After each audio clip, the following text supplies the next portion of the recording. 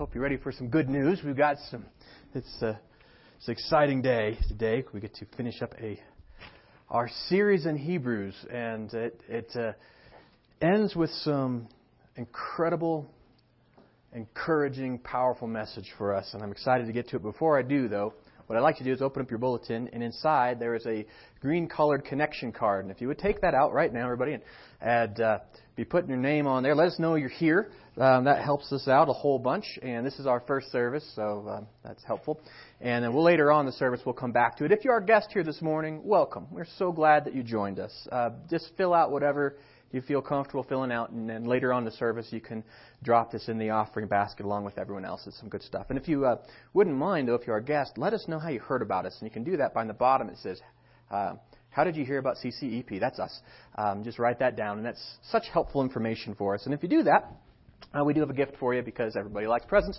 And so that's this Case for Faith by Lee Strobel. It's a phenomenal book. So make sure you pick up a copy of that if you're our guest by the entry as you go out. Or if you don't like reading, which some people, I can understand that, we have a DVD for you as well. That's on Noah. It's pretty entertaining. So good stuff.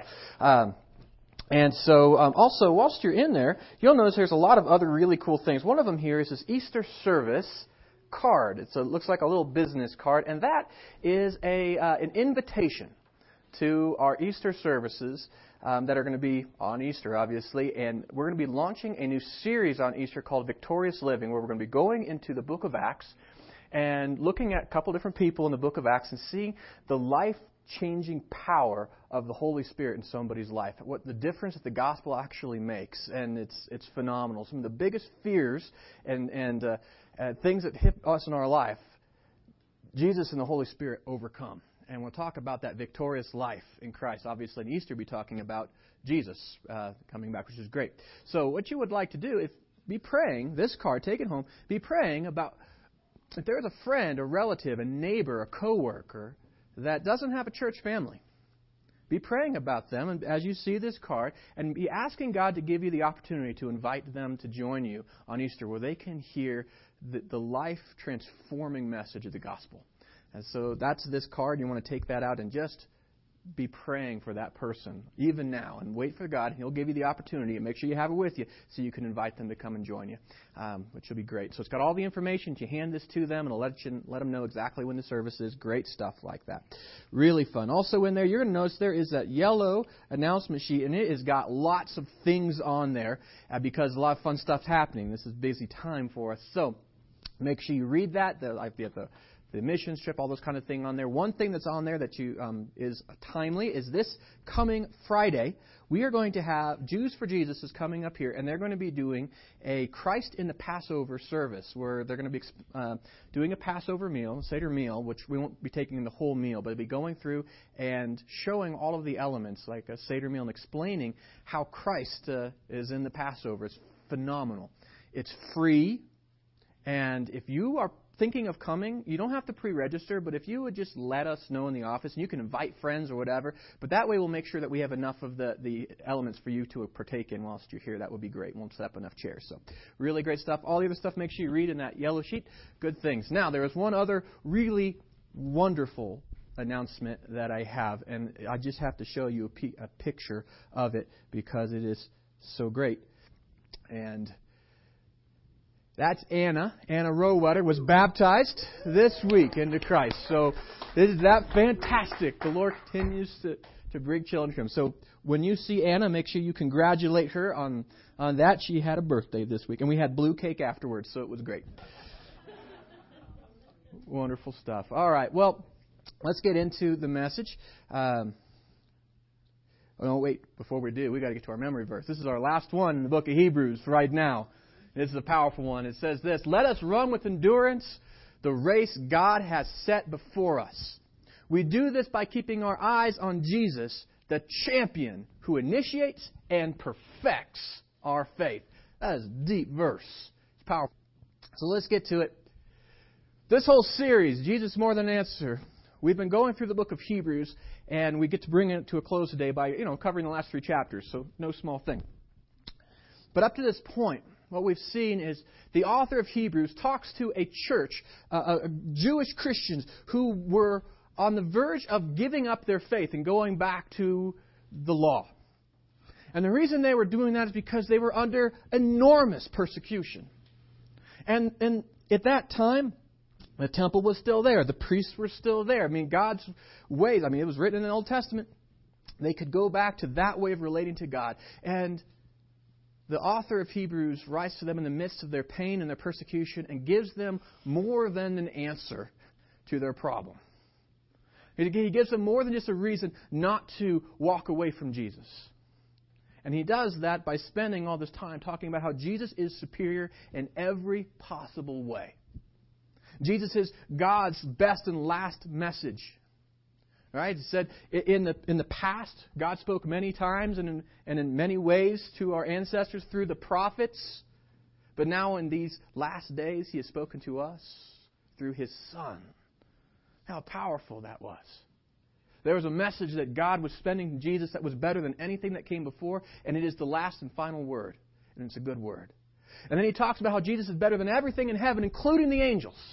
And even the angels themselves worship Jesus. And He says, listen, you can't get better than Jesus. Is any person or any religion better than the one that the angels use in heaven? Is there any religion better than the one that's in heaven? No. And even the angels worship Jesus. Why would we go back to a law when we have the Son of God? And then He talks about how Jesus is not just better than everything in heaven, but better than everything on earth. He's better than Abraham, the one that the promise was originally given to about how we would be delivered. He's better than Moses, the one that the law came through. He's better than the Levitical priests who mediate that law. He is better than the sacrifice itself. Jesus is better in every possible way. And now He ends in these final 3 chapters and talk about what that means for us. See, Jesus is more than an answer to our problems. He is God. And because He is loving, He gives us a better life. He is a better life. And this is where it talks about in verse 11, or chapter 11. He talks about this. Because of Jesus, we can do something that had never been able to happen, without God. And we're able to do it fully. And that is to live by faith. It says this right at the beginning. Faith is the confidence that what we hope for will actually happen. I love that. We're hoping for it. We know it's going to happen. It's not a wishful thinking. It's the confidence. It gives us assurance. Do you hear that solid word? Assurance about the things we cannot see. Through their faith, the people in the days of old earned a good reputation. You understand that life and faith is a powerful thing. Now, people that don't have faith have no understanding of anything past what they can see. This world makes no sense. It seems chaotic and it seems pointless. And in fact, if you read most nihilistic philosophers who really say this is all there is and there's nothing else, a lot of them kill themselves or go crazy or get very depressed because the world doesn't make sense without God. But because of Jesus, we don't just have wishful thinking like a lot of empty religions have. We have confidence. He rose from the dead and gave us many convincing proofs. We have confidence that what we hope for will actually happen because God keeps His promises. It gives us assurance about the things we can't see because we know that God, a God who is invisible but powerful, He is trustworthy. And it's that faith that gives us the ability to live this life, not as those that are wanderers or are just by accident and have no hope. But we can live with enormous amount of purpose because of faith. In fact, he goes on, he talks about a lot of people, and I won't put it on the screen because there's so many, but if you want to read chapter 11, here's just a summary of what he says. It's by faith we understand the entire universe was formed by God's command. And that what we now see did not come from anything that we can see. It was by faith that Abel brought a more acceptable sacrifice to God than Cain did. It was by faith that Enoch was taken up to heaven without dying.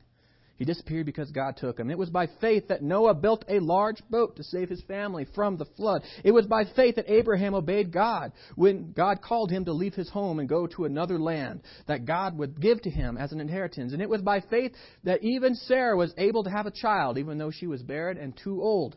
It was by faith Abraham offered Isaac as a sacrifice when God was testing him. It was by faith that Jacob, when he was old and dying, blessed each of Jacob's sons, bowed in worship, and leaned on his staff. It was by faith that Joseph said when he would leave Egypt that they would bring his bones with them. It was by faith that Moses' parents led him for 3 months when he was born. It was by faith that Moses, when he grew up, refused to be called the son of Pharaoh's daughter. And it was by faith that Moses left the land of Egypt, not fearing the king's anger. It was by faith Moses commanded the people to leave Israel and keep the Passover and sprinkle blood on the doorposts so that the angel of death would not kill their firstborn sons. It was by faith that the people of Israel went right through the Red Sea as though they were on dry ground. It was by faith that the people of Israel marched around Jericho 7 days and the walls came crashing down. It was by faith that Rahab the prostitute was not destroyed with the people in her city who refused to obey God. And he goes on and on and on. Do you get this? The life in God is a life of faith, and it matters. Each of those people did something. They held to something that they could not see. They had confidence that what they didn't see now was going to happen. And did it make a difference? Did it ever? We see this next passage. As all those people earned a good reputation because of their faith, yet none of them received all that God had promised. For God had something better in mind for us, so that they would not reach perfection without us. And see, in our life, we see people live by faith, and sometimes we don't get the whole of the promise yet, do we? But it doesn't mean that God's not good for His promise. God's got something incredible. But it is the life of faith that we have the privilege of living. It is the faith that when God says to do this, and it makes no sense to us. Love your enemies. Really? That makes absolutely no sense. Forgive. What if that person's a real jerk? I'm going to do it. It's faith that allows us to step beyond our life and beyond the smallness that we can see and into the grand and bigger picture. And we see from all of these people that they stepped out in faith and God changed the world through them. And think of the amazing things that they got to encounter. Can you imagine walking around Jericho? Mountain of a building, right? Huge walls crash down because you shout. Walking through Red Seas, right? Eating bread that falls from heaven. Right? Not having your clothes wear out for 40 years. That's a pretty big miracle. Right? Right? And then not having to worry if what you're wearing is in style. Right? Because it's all the same for 40 years. That's a miracle. And they got to enjoy it. But you know, the life of faith wasn't just for them. It is for us too. We can live by faith. And because we can live by faith, we have something else we can do. We can live with purpose. And isn't that a phenomenal thing? Isn't that good news? That our life isn't just this accident of things that happen to us, and we're not just people that respond to all the elements of things that happen. No, we can live with purpose in this life because God is a God of purpose. He's got reasons for what He does, and He invites us to step into that purpose with Him. So the good things and the hard things in life, they line up to what He is doing, and He says you can be part of it. We can live with purpose, and that is a life of faith. Here it says, and this is all chapter 12. If you read chapter 12, it's all about living with purpose. Chapter 12, 1. Therefore, since we are surrounded by such a huge crowd of witnesses to the life of faith, let us strip off every weight that slows us down, especially the sin that so easily trips us up. And let us run with endurance the race God has set before us. And then, of course, we memorized the rest of that passage, didn't we? That was pretty cool. Do you get this? Who is that great cloud of witnesses? It's everyone who's lived by faith before us. That's why chapter 11 is there. It's to remind us we're not alone. Look at the Christians that were there in Rome in the middle of the most horrible persecution. And to be reminded that, you know what? Shadrach, Meshach, and Abednego, guess what they had? Yeah, I'm not going to say their names, but they were hard to say. They lived under persecution, didn't they? And it was at the height of the persecution that they saw God most clearly. That's when their lives became legend. Daniel, he lived in persecution. And yet, he lived a life of purpose and integrity, and God kept him, didn't He? And Moses, think about Moses. He should have been dead as an infant. And God uses him to deliver his people. Though he himself was a murderer, he got to be the lawgiver. There is purpose. There's a cloud of witnesses around us that show us that God is working in our lives. And the thing is that we're so close to our own stuff that all I can see is my circumstances. And when my circumstances are really good, all I can think is God must be great and life must be great. And I'm blinded to the circumstances of others or the purpose that God gave me in the good things. Or when life is hard, all I can see is darkness. And I wonder, where is God? Is there purpose in this? And I can't see anything else because all I can see is the darkness. But there's a cloud of witnesses there that give me perspective. They tell me that it's not just wishful thinking. They show me that God actually has been working through history, time and time again, bringing about the good and the bad to do incredible. That my life is not just an accident. That He doesn't just allow things to happen just because. If it happens, there's a reason, and it's a good reason. Even if it's hard. Even if it's great. I can live with purpose in the midst of it. So I look to those around me. Those who came before me, and I look at their example, and I say, yeah, if God did that for them, He's doing that in my life as well. It says in verse 2, he says we do this by keeping our eyes on Jesus. Isn't that powerful? How do we live this life of purpose and remind ourselves that we could trust these witnesses? We keep our eyes on Jesus. The champion. Don't you love that? He's not the loser. Jesus overcame the world. That is incredible news because the world really needs to be overcome. I think we can all agree, right? Turn on the news, you're like, this world, we're kind of a mess. He overcame it. He overcame it once and for all. It's His. He's the champion. There's no one that's going to take His title. And what does He do for our faith? Well, He initiates it. He gives us good reason to believe. But here's the better part. He perfects it. He brings everything together to make sense. He takes all of our brokenness and all of our strength and all the hard stuff and all the good stuff and everything, and He turns it into something perfect. He takes all of the law of the Old Testament so it makes sense to us how it could actually save us. He takes all of that grace that He's been showing the world forever, and He brings it into our lives to transform us. He initiates our faith. He perfects our faith. And how did He do this? What was the example Jesus set before us of how He could use that and to live with such purpose in His own life? He said, because of the joy awaiting Him.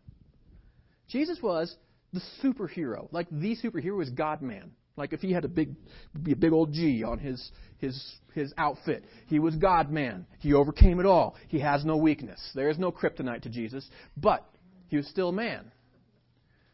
And there was a way that He was able to overcome the hardship in life. The cross. Remember the cross the night before? He was there and he was praying so hard. He was sweating blood, literally.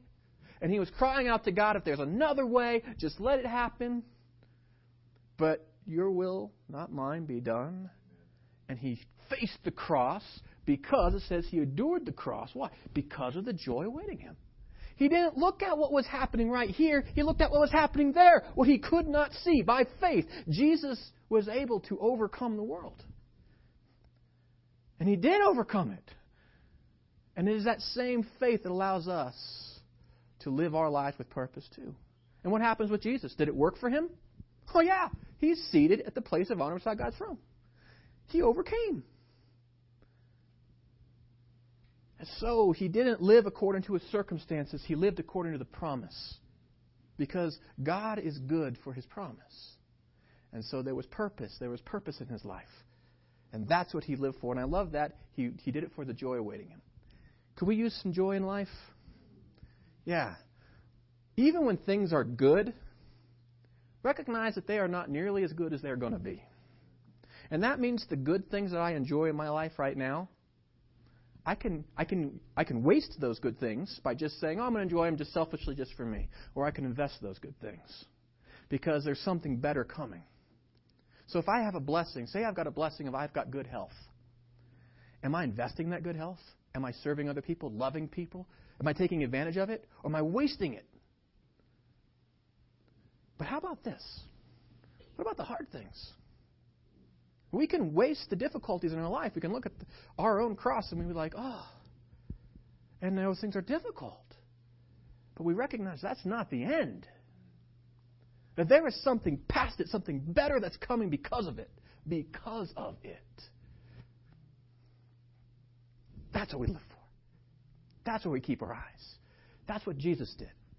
We follow Him. Now, there's different kinds of suffering. Some of it is just the difficult things in life that happen. Some of it is discipline. Discipline is this. It's not punishment. Realize that God will never punish you if you're a Christian. Why? Because He punished His Son on our behalf. Amen. Okay? Punishment is this. You broke a crime. You did this much damage. Now we're going to do this much damage to you. That's retribution. And our government is supposed to bring punishment, right? That's the government's job. God also can punish sinners. No other group of people, not parents, not the church, no one else has been authorized to punish in the world. Only the government and only God. But He disciplines. Here's the difference in discipline. This is where you are. This is where you need to be. We're going to do whatever it takes to bring you up here. That's discipline. You see the restorative power of discipline? Now, no discipline is enjoyable when it's happening. Think about it. I've got to be disciplined to lose some weight. Okay? It's not just going to happen by me just thinking about running. I actually have to put my shoes on and leave my door and go do it. And I tell you, every step of the way, I hate it. The entire time. I'm like, this is the most miserable, awful, I hate it. But, it's painful, but afterwards there is a peaceful harvest for right living for those who are trained in this way. The reason I jog is not because I love jogging. The reason I love jogging is because I love the fact that I have energy to play with my son later on. Or that I'll be there to take care of my wife in later years. Or I'll have the energy to come and to minister to you guys or to enjoy my life. That's why I do it. This is where I am. This is where I want to be. So I'm going to do what it takes to get there. God does that for us in our character all the time, doesn't He? This is where you are. It may not be horrible, but He knows where you can be. He's a good coach. He's a great dad.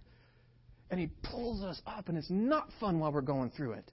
But He doesn't abandon us. And it's not out of retribution. It's not like God is like, you're such a bad person. I'm so disappointed in you. I'm going to bring this bad stuff in your life. No, He's like, I know you can do it. And He helps us endure these difficult things to bring out the best in us. So we live with purpose through the discipline. So when God allows difficult, hard things in our life, we invest it in Him because we know He's trustworthy. We can trust Him with the hard stuff, can't we? And He brings out our very best.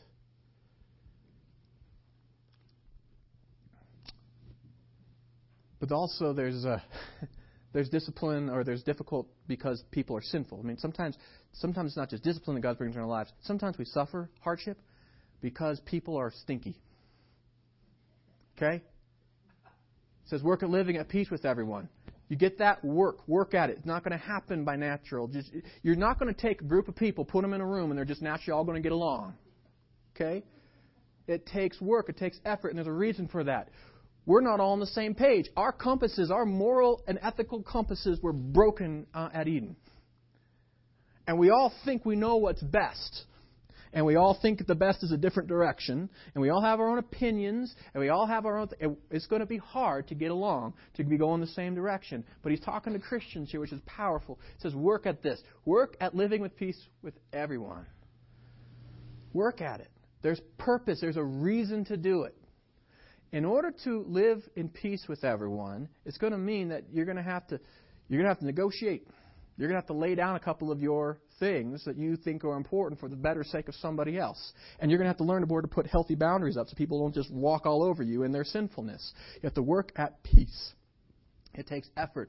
That's why in my job, I spend a lot of time and effort working at making peace between our brothers and sisters. You have somebody's got a problem with somebody else, and either you come to me or hear about it, and I go to you, and then we talk about it. You've got to make peace together. That's why I do that. A lot of you I've come to you and helped you, coached you through that. Why? Because conflict resolution is so important. There's a reason why we live together in peace. It affects how we live for God and what God can do through us in our lives. Work at it. It says, for those who are not holy will not see the Lord. And that's a powerful thing for us. You want to see God in your life? A lot of times we go around our own lives and we're sinful and we live our own way and selfish. And we say, God, where are you? How are you not working in my life? And I look back 5 years ago, I was no different than I am today. I might even be worse than I was. Or maybe I'm the same. But I went, God, where are you in my life? Well, I haven't set myself aside. Holy doesn't mean perfect, by the way. Holy is not like perfection or sinless. Holy means set apart. It's like your toothbrush is holy. You don't let anybody just use it, right? It's for you. It's your toothbrush. It's holy. Are you set aside for God to be used for Him? If you're not, if you're setting yourself aside for yourself and then trying to share that toothbrush with God, He's like, no. No, thank you. You want to see God in your life, you got to be set aside for Him, and God is a peacemaker, and He wants peace in His family. If you want to see God, you will see you if you set yourself aside for Him. Live your life with purpose for Him. And it says this, look after each other so that none of you fails to receive the grace of God. I love that. We're a church that cares for one another. I love that about us. We actually do. There's this amazing amount of love and connection. But we want to make sure that everybody receives the same grace that we have. We look out for one another. You're not in this alone. And watch out that the poisonous root of bitterness grows up to trouble you, corrupting many. That's what happens. That's why the Bible so often talks about no gossip in church. That's what's the gospel, it's supposed to resolve conflicts. That's why it talks about several times. Jesus said if there's a problem, deal with it, and this is how you do it. You get together, the two people that have the problem with each other, and you work it out. And if you can't work it out, you bring in a third party to help you work it out. And if that doesn't work, then you bring in a group. And if that doesn't work, then the pastors in. And if that doesn't work, then get the whole church family involved. But you know what? And if it still can't be resolved, then the people that have this issue, they got to go away. And it's not that God doesn't love. The reason is this. If we allow conflict, if we're not working at building peace and living together, what happens is a poisonous root of bitterness grows. And that's what happens, doesn't it? And people start being really angry and mean to each other. And then what happens? I like this person. I don't care about the conflict. I like this person, so I'm on their side. And all of a sudden they become partisan, and somebody else likes the other person. And the church gets a rift in it. Now you got a camp that likes this guy and a camp that likes this person. And then they start not liking each other for something that it's none of their own business. And do you know that 1 out of 3 churches in the U.S. have a church split in their background? 1 out of 3. And that hurts our witness. That hurts our ability to reach this community in our world for Jesus. That keeps us from living for purpose, doesn't it? So we live for purpose. When we do that, one of the most important things that we can do, keeping our eyes on Jesus, is we make sure that we live at peace with one another. We work at it. And understand that it's going to be hard. Yeah, that person is difficult to get along with. That's why God tells us to work at getting along with them. But be purposeful in this. You don't just be nice to one another just because we want to be nice. We do it to keep the church healthy. We do it so that we can be working with God and be living for His purposes. And then it says this, since we are receiving a kingdom that is unshakable, let us be thankful and please God by worshiping Him with holy fear and with awe. For our God is devouring fire. We have this purpose in us that we live for that allows us to live a life of worship. The reason that we do all these things, the reason that we live this life with purpose is this.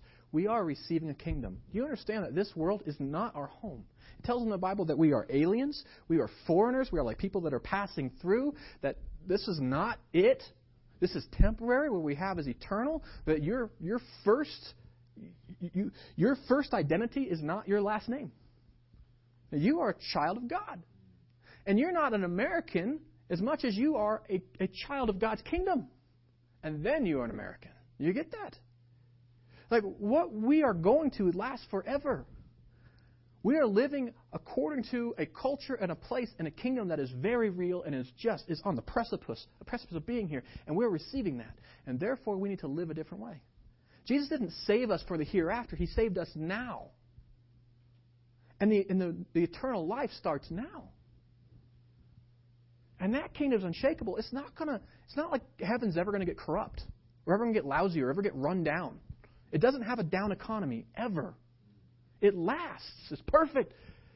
And therefore, since we have that, we know that is home. That's the culture we want to live by. It says, let us be thankful and please God by worshiping Him. He's already given us everything. So the purpose that we get to live for in our worship is this. God is bringing that kingdom through us, to this world. We can be thankful. If things are really great, let's be thankful that He's allowing those great things. Let's see how we can invest them in the kingdom. and be grateful to Him for what He's doing. If things are hard, let's be thankful that He's bringing His kingdom, and it's not going to be like this forever, but He's using it to do amazing things. We worship God with holy fear and awe. It's not like the fear of this world where you would worship Caesar because he would kill you if you didn't.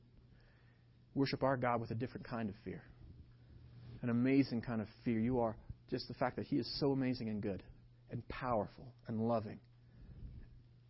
It says our God is a devouring fire. And you think of like a piece of wood that you throw into the fireplace. And it seems so hard, it's so sturdy, right? So solid. And you throw that into the fireplace, and all of a sudden it gives off properties it never had before. It gives off heat and light, right? And it changes it. And it burns. And you know what? Something that looked like it could never be destroyed. I mean, you look at a piece of log, and you can pound on it all you want. It's not going anywhere. But it can be devoured. And it's changed. And it was transformed into something useful and amazing. Our God is a devouring fire. We look at this world and we say, you know what? There are things in this world that look solid and hard, and they can't be changed. We'll look at what's happening, the conflicts and wars and difficulties. And say, God, can you change this? Or people's hearts that we know. It seems so hard. God can transform anything into the light and the joy and the peace of Christ. Our God is devouring fire. He'll take it all. He'll take all of our lives, and He'll transform us into something entirely new. God is amazing. We live for purpose because we know that He does it. But here's this. We can also, because of Jesus, we can live in community. What a much better life is this. Can you imagine life alone?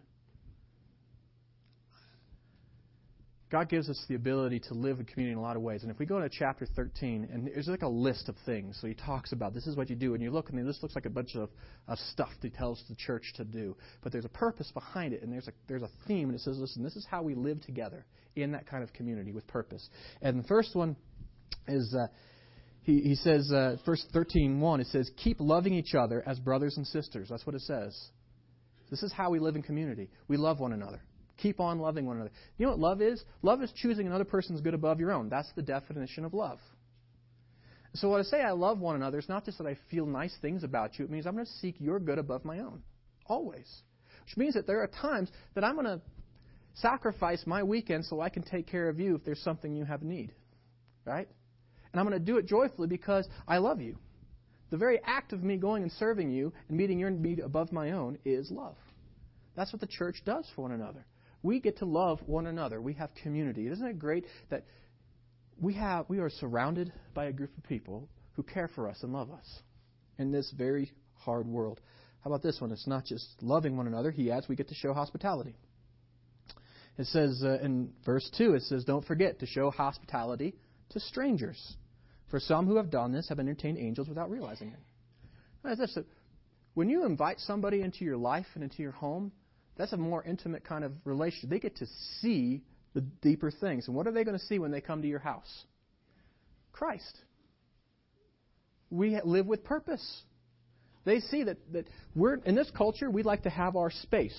This is not your space. And we recognize as Christians, it's God's space. And so we get to love other people, even strangers, which is especially unique in our own culture.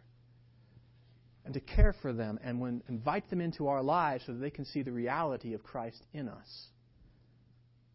We also get to love in this. We get to be loyal. It says this, remember those in prison as if you were there yourself. Remember those who are being mistreated as if you felt their pain in your own bodies. Now, think about the context. Who are the people that are in prison? Christians who are being arrested and most likely going to be tortured or murdered at the hand of Nero.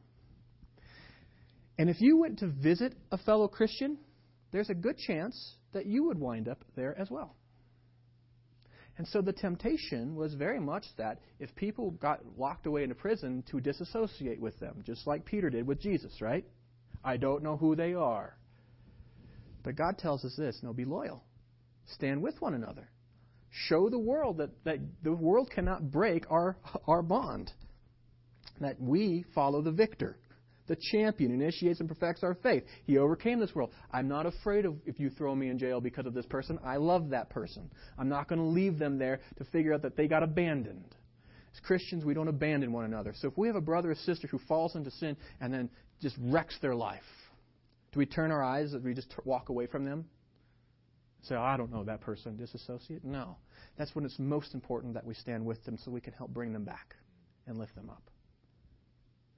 When somebody's suffering, we don't walk away because it's uncomfortable. We get into their lives and we carry them and we give them hugs and we make sure that they know that they're loved. We're loyal. When somebody, a brother or sister, is taking all kinds of heat in the media because they took a stand for the faith, it's going to be easy for us to separate ourselves and be like, well, don't want that on me. No, we stand with them because we're loyal. When brothers and sisters are over in the Middle East and they're facing death themselves, we don't disassociate ourselves and say, well, that's their problem over there. No, we stand with them. They're our brothers and sisters in faith. We have purpose. We live in community. We get to be loyal. He also tells us this, that we get to honor marriage and family. He says, give honor to marriage and remain faithful to one another in marriage. God will surely judge people who are immoral and those who commit adultery. It's one of the reasons why for the past 2,000 years, family and marriage has been such a big deal in churches. Because families are part of the church family. And we want healthy, good families because it represents God well. It's according to our very design. And so as a church, we have a wonderful obligation and the joyful responsibility of supporting healthy, good marriages, good families. And that means that takes work because every marriage, every family has times where it's hard. Everyone does. But this needs to be the place where they find support, that we find encouragement, that we find others that say, listen, you can do this. Let's help you fix what's wrong. Marriage and family is to be honored in the community, and it helps us grow a stronger community. He also tells us that we, as disciples, we have to resist materialism.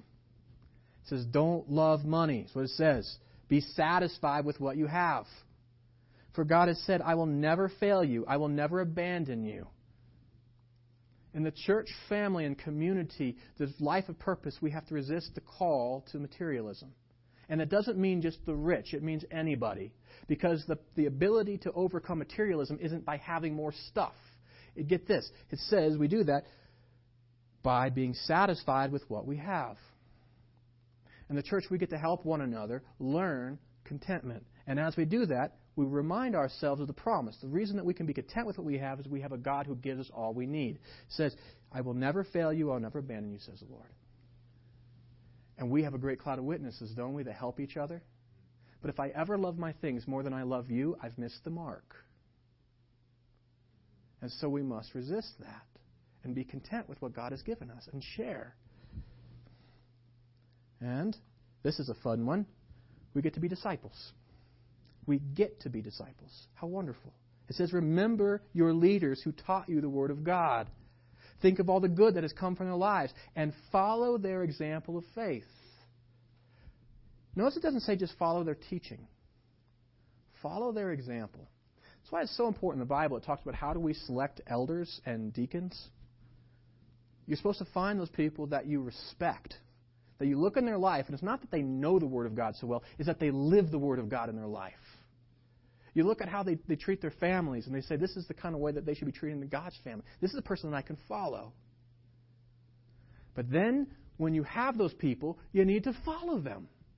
It's not great to have a pastor up there that you think, that is a really godly man, and then never change yourself.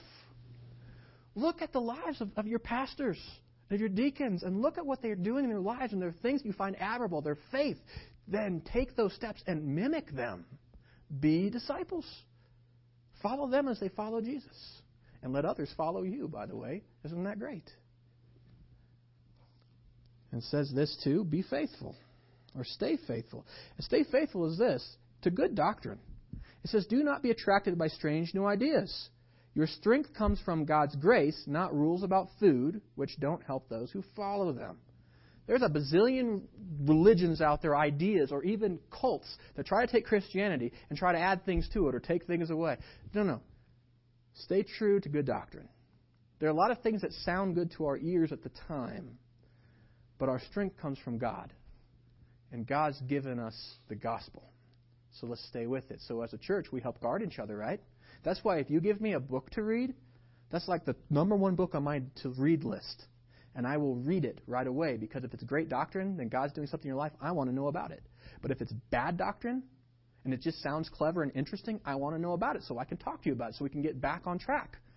Right? That's a way that we help one another. We need to help each other, make sure that we stay firm in the faith. Also, this was a fun one too. Be generous. It says, and don't forget to do good and to share with those in need. These are sacrifices that please God. Now, there's two kinds of ways of being generous. One is with our actions, with our life. Don't forget to do good. So there is somebody in your neighborhood, your life, your work, your office. Do things for them that are kind, that show nice, not just because, hey, it makes me feel good. No, because there's purpose in it. That God could be changing their life through that. We're showing love through that. So we take our life and our energy and our skills and our talents and we invest them, and that's called ministry. We're generous with that ministry. We don't hold back and wait till the church is on its knees begging us to volunteer. No, be generous. Serve one another. Love one another. But also it's with our stuff. And that has nothing to do with how rich or poor we think we are. God gives us everything we need. And if you have something, what an amazing thing. Remember that woman that only had like 2 half pennies and she gave them to, Jesus points to her and says she gave more than all the rest who had all these bags of money. Why? It's not the amount, it's the heart. Are we at the point, and this year we're really working, are we at the point where all my life belongs to God? And God loves His children. And if it's mine, it's yours. Right? Because really, it's God's. Be generous with what we have. Prove to one another that your things are not more important to you than your brothers and sisters in faith. This was an embarrassing one to bring up, but it's in there, so I'm going to bring it up. You obey your pastors. Do it. It says this, obey your spiritual leaders and do what they say. Clearly, if I'm telling you to murder somebody, don't do what I say. But if it's in line with the Word of God, this is why. It says the work is to watch over your souls. And I'll tell you that me and all the rest of the pastors, we take that very seriously. We love you. And they are accountable to God. And I take that seriously. There is a day where God's going to ask me to give an account for each one of you. And so it says, give them reason to do this with joy and not sorrow. And I'm so grateful I'm in a church that does that. And it says that certainly will not be to your benefit. And I will see, there was a time when my wife and I were younger, and we went to a church, and it was outside of Bailey, and there was a pastor that was there that was just reaming his congregation out. And it was like, when you're at the grocery store and you have the red-faced kid that's stomping the mom, like totally, let's see. And this guy was out of line as far as a pastor. I can't even imagine. But you could see the frustration and the anger, and it was not good for them. It wasn't good for the pastor, and it certainly wasn't good for the witness. Right? It was hard. So, make sure when you select pastors, right, the people that you can follow, it's not just that they have all the qualifications, that they're pretty and they're rich and they seem to know the Bible well. Okay? Look at their lives. Test them. Make sure these are people that you can follow. And once you've done that, follow them. Okay? Obey them. And, of course, you can always talk and if you have questions or challenge, because none of them are perfect, but do that. And the last thing he tells us to do is this. Pray. Pray. He says, pray for us. Who are they praying for? I don't know. We don't know who the author of Hebrews is because he didn't write it because he didn't want to put them at risk. But they knew who he was. Pray. This is a person that obviously God could use to write a book of the Bible. It's a pretty awesome person. Pray for them. If this church can pray for that guy in the midst of their pain and their suffering, we can always pray. I don't wait till my life gets good till I can pray for somebody else. I can bless you no matter what my life looks like. It says, pray for us, for our conscience is clear. We want to live honorably in everything we do. So we get to pray for one another. Lift each other up weekly. It's one of the reasons that we're building a culture of prayer. Even in our worship services, we need to be a people of prayer to live in community. And so we bring this whole book to a close. It says, all through this whole thing, it says, because of Jesus, who is amazing, we can live by faith. I love that. Because of Jesus, we can live with purpose. Because of Jesus, we can live in community. And this, I hope you see that this is not the kind of life that the rest of the world has. What Christ gives us is a much better life. Isn't it great that we have those things? That's what we want to live by. So as we bring this service to a close, and I bring the worship team up, and we actually bring this whole series to a close,